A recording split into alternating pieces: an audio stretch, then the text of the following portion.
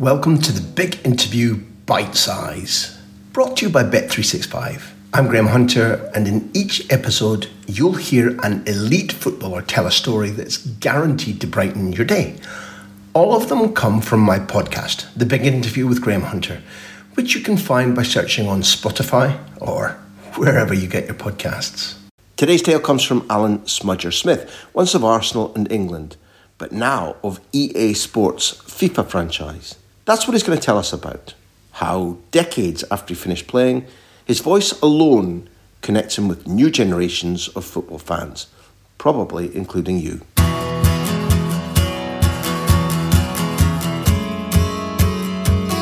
Help me through the existence of FIFA football, because I'm unaware of this phenomenon.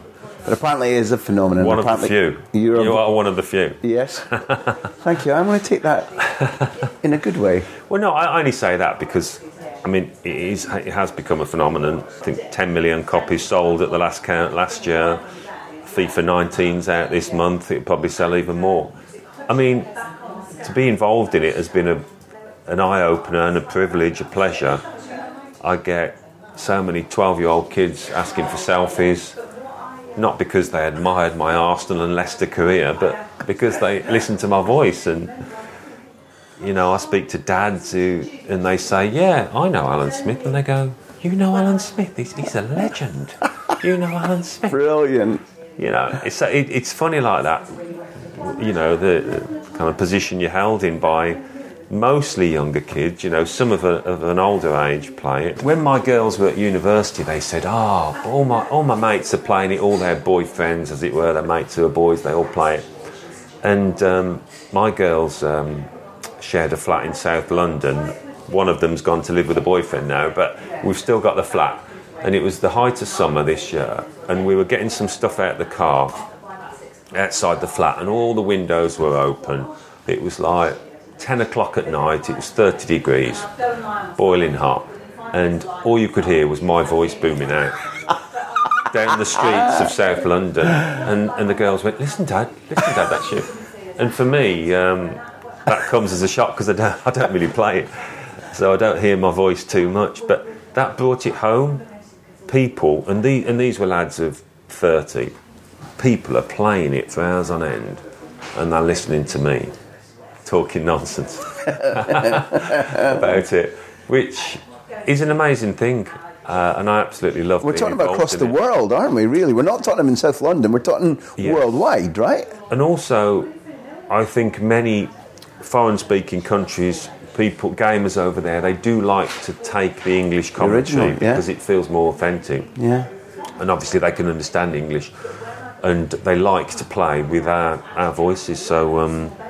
I was in Israel one day, and I think I was covering an England game for the under-21s, and I was doing an interview for the reporter, and this lad came around the corner with a big smile on his face, and he hadn't seen who I was, but he could hear my voice, and he said, FIFA, and a big smile, and we had a picture, you know. It's fabulous. And that just shows you the reach of it.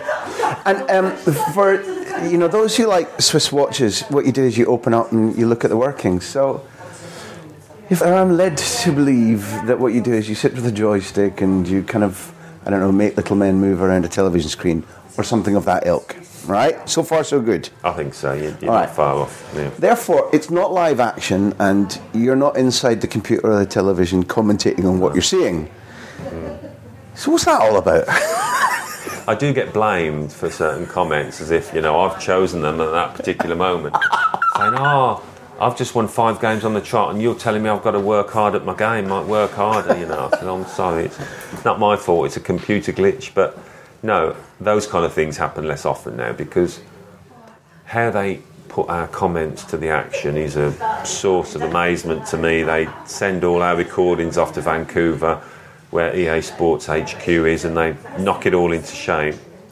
But, I mean, what Martin Tyler and I do, we sit in a recording studio, and they'll give us a batch of scenarios on which to commentate, but it's up to us what words we put to that scenario, and they go into minute detail about these, you know, episodes. You know, we'll have a pre-season tournament 4 games in a group, 4 teams in a group. You've won the first leg of the first game 1-0, but not played so well. So now, Alan and Martin, could you add some words just before the second leg? And, Martin will say, well, they got through the first leg, Alan, but they need to do a bit better. And I go, yeah, they're a bit off colour, Martin, there.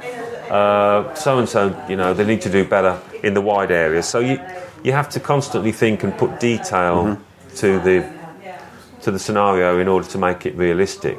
And it's brilliant because, it frazzles the mind after about 5 hours in the recording studio because you're constantly thinking of different ways to say things and you're constantly using your imagination, trying to picture the scene. But it's so rewarding to do. You're never commentating over images, it's all in your head? No. Well, rarely. Occasionally there'll be a trophy lift, there'll be a scene after, somebody's won the European Cup, whatever, and we'll talk through those scenes. But no, normally, 99% of the time, we're just talking into the lip mic, imagining this situation. Tell us, he's just hit a 20-yard free kick just over the wall, but it's just cleared the crossbar on the right-hand side, describe that. So from that point of view, that's where I do feel my kind of background, my education and that has helped me in this subsequent career in terms of, delving into vocabulary, finding different words to describe the same situation. So, no, I love it. Yeah, it's brilliant to get that recognition from a new generation. Thank you for listening to the Big Interview Bite Size, brought to you by Bet365. All of these stories come from my podcast series, The Big Interview with Graham Hunter. There are interviews with over 100 elite footballers on our archive. Search for the show on Spotify, YouTube, or wherever you listen.